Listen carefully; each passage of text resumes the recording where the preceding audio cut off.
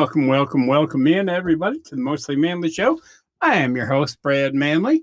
I hope everyone had an excellent Thanksgiving. I had a very nice and peaceful Thanksgiving. It was just the wife and I. We have some family coming in from out of town. Oh, next weekend, I guess it is. And we're having the boys and everybody over then. And my wife is going to make lasagna, which I even prefer to Thanksgiving type food. I mean, it's, oh goodness. The thing I like about Thanksgiving and lasagna and a lot of different dishes that take some time is the way the house smells during that whole preparation phase. And then the drawback is I'm hungry about 7 hours before the dish is ready. And, then I turn into a little kid, keep peeking into the kitchen, and the wife's like, no, it's not ready. Get your ass back out there. But it smells good and delicious. So hopefully everybody had a good one. Getting ready for the holiday season. Hopefully no one went out Black Friday shopping and came back with, is it called Black Friday? Because sometimes you get a black eye, if you're fighting over a TV at Walmart, that kind of thing. I don't understand it. I love people that go and they see that. And TVs, for some reason, TVs seem to be like the hugest thing on sale on Black Friday. It's crazy. Look at that TV over there, $199, regularly $451. And I'm like, Ted, you already have a TV in every single room. Yeah, but that one's on sale. To me, that doesn't make sense. That is counterintuitive. How good of a sale is it if I don't need it? Then I'm dropping $200 for something that either I'm going to give away or is going to sit in my garage, spare bedroom, whatever. It's going to sit somewhere, but I'm not going to ever, use it, or I'm not going to use it 10 years down the road when my other TV dies. I use that TV I just got on sale, and then it's not the latest, greatest technology anymore, and then I'm pissed off and have to buy another one. So Brad Manley is a firm believer in I only buy stuff that I either need, for myself to use then or give away. So there is that. We had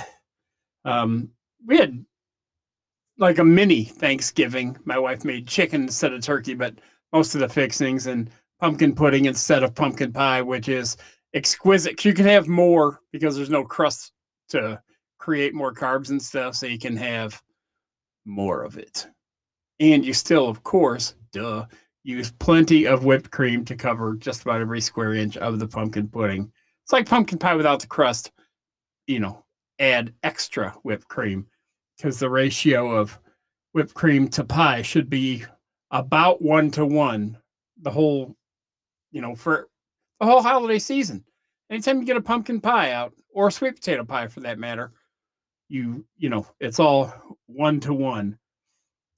So a friend of mine posted something about something at a grocery store, or asked what got you fired up at a grocery store, and they said that the store they were at their deli had fresh chicken tenders, I think it was, at like 7:30 in the morning. And now there's something that I agreed with. I like non-breakfast, non-traditional breakfast items, in the morning. To me, there's just something special about them. Like if you have, if I go the place I used to work at, we had, several breakfast items, several breakfast burritos, several breakfast biscuits, breakfast croissant, different like egg type dishes, scramblers, and then like a chicken sandwich. And I'm thinking with pickles, it's good. But I'm thinking that one thing that isn't breakfast is the thing that I want. And if you are like, we would have that transition time between breakfast and lunch.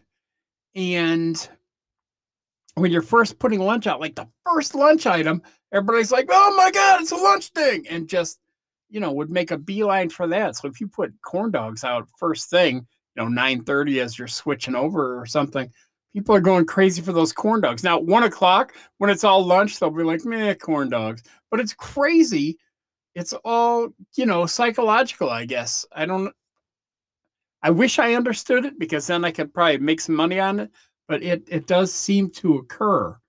And I mean, it to me it doesn't matter what time of day it is. I'm going to eat, whatever it is that I want as long as it's, available. I'm not going to make oh, I don't know, a crown roast or something at 8 a.m. But I'll eat a burger or whatever it takes. I mean, I asked the question,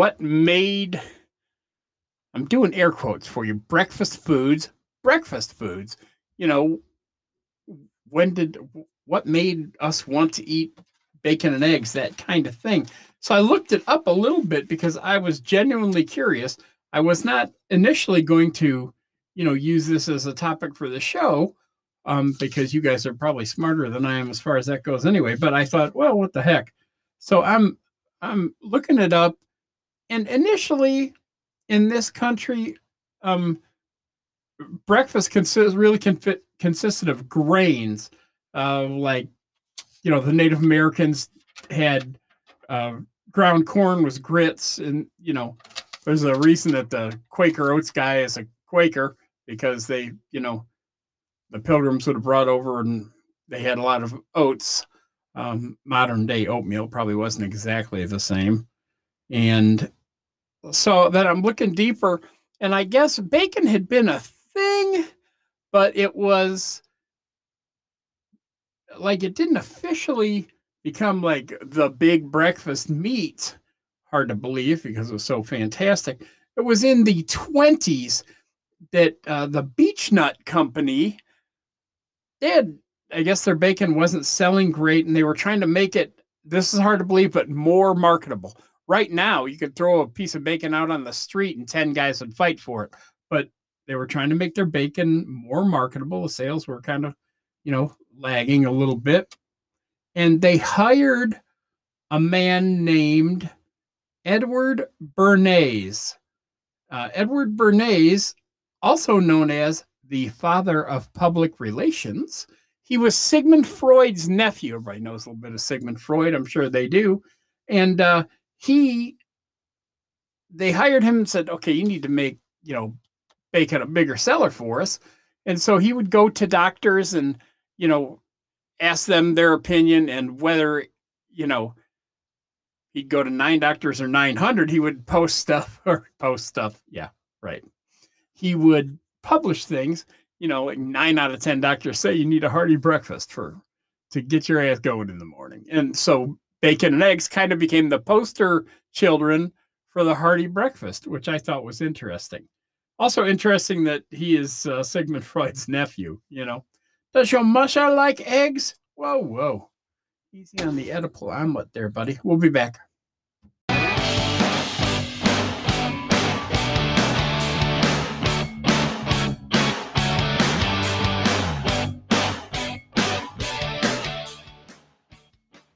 And we are back talking about a little bit of breakfast here.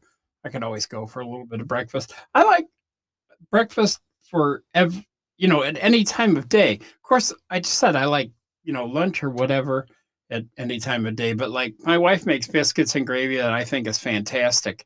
Very sausage heavy. And I love having that for dinner. She'll make fried potatoes with it and put the potatoes and the biscuits under the gravy, and it's spectacular. So I'm thinking, obviously, breakfast did not start here in our country in the 20th century. I read up a lot of in the Middle Ages, I guess, breakfast was considered a meal for just the working class or the peasants because they needed to get up and get their menial labor tasks done, whereas the aristocracy didn't have shit to do. Pardon my French, but they would, not have to get out and bust ass, so they could just sit around and wait till noon to eat. I'd be, starving to death probably by then. Of course, you never know. They may have snacked on things. I read this. This is funny that it was deemed at one point that chocolate did not count as food because it didn't have the nutritional value. So if they were woofing down, heaps of chocolate every morning, I guess, I mean, they can deem all they want that it's not food, but it's still giving carbs to your body. So no wonder they didn't have to eat till noon. They were jacked up on chocolate for 5 hours. I'd be just fine too. Actually, I'd be buzzing around the room and needing, insulin mainlined into me at this point, I'm thinking. So I'm trying to figure out a few other reasons that, breakfast foods are breakfast foods. One actually made a lot of sense to me is that chickens, lay eggs in the morning for the very most part. So they would be, the freshest then. So they'd go out and grab it. There was not a lot of refrigeration either then. So anybody that had, they could keep cured meats like bacon or, ham, I would think. And they wouldn't, have to have refrigeration for it. Or they wouldn't, because they kept it on hand, they wouldn't be a situation where they had to run into town, to get a piece of meat from the butcher or something like that. It's high in protein, so it, get you going. But ultimately, I feel like, once it was something they could do to promote sales, that's kind of when it really became locked in because money seems to be the root of all evil. So I'm thinking, okay, we have, we're doing away with this now. Breakfast is whatever damn thing you want it to be.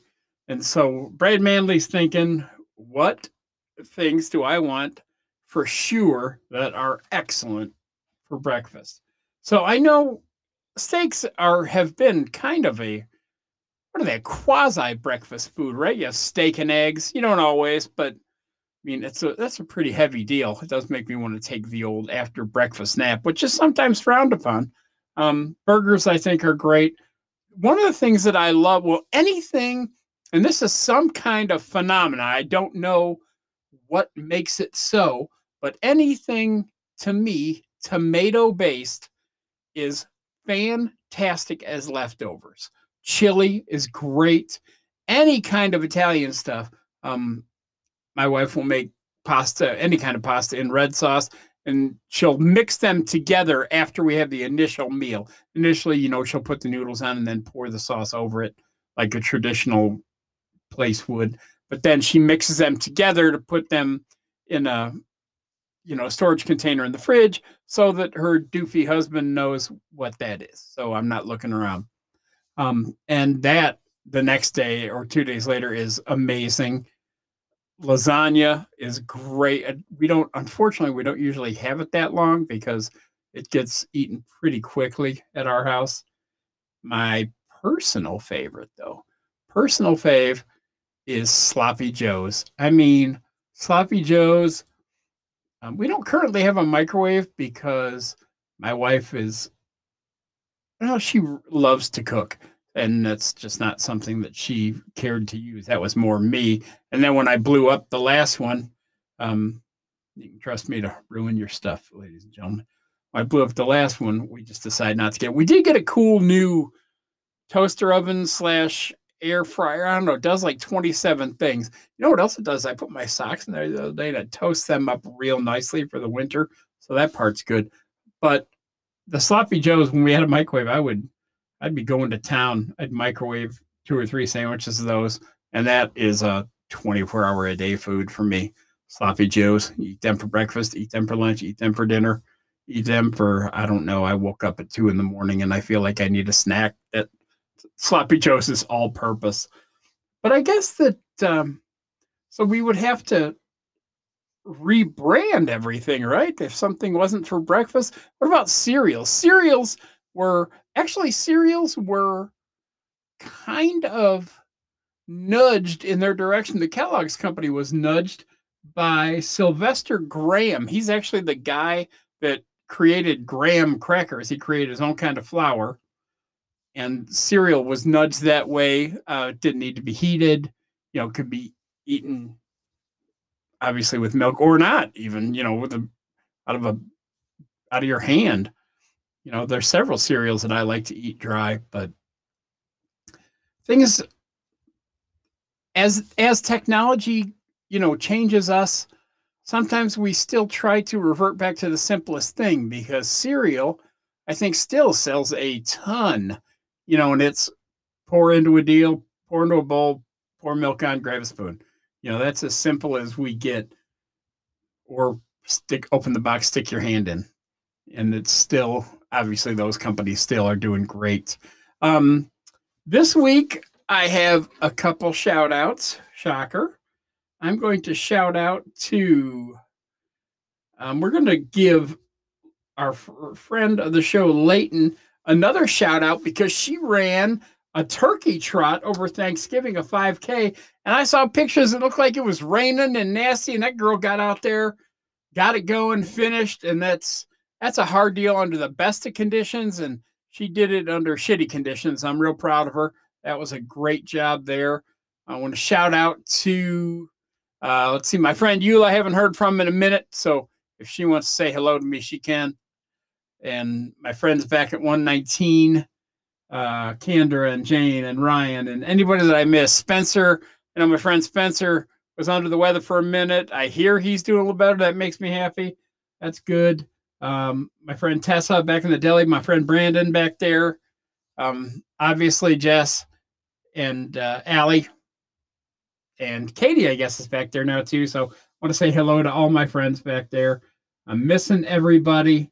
I try to keep up with people and say hey, but goodness, sometimes I get bogged down trying to say hello to people, and I feel bad if I miss a certain one. I definitely want to say, give a big shout out to my brother Wes. He sent me a bunch of real nice pictures on Thanksgiving of, he went and got my mom. My mom lives up in Northern Illinois, and he went and got my mom and took her to his place for Thanksgiving. I got a bunch of pictures of my mom and my brother and his beautiful family. He's got his wife, Carrie, and 3 girls, and it was just great, great stuff. Makes my heart so warm. And then for a moment, I tear up because I miss everybody, and I'm, 900 or 1,000 miles away, so it's not like I can jump in a car or get there right quick. But I just want to tell my brother I'm thinking about him, and I love him, and I want everybody to keep listening to us and be thankful. I mean, I know this week was Thanksgiving, and the important thing is that we're thankful all the time. That try to remember the good you have instead of the bad that is trying to creep around everywhere. You always remember the stuff you're grateful for, as opposed to the stuff that you're upset about. It helps make the things that you're upset about seem smaller. So until I talk to you next week, everybody try to stay manly. Bye-bye.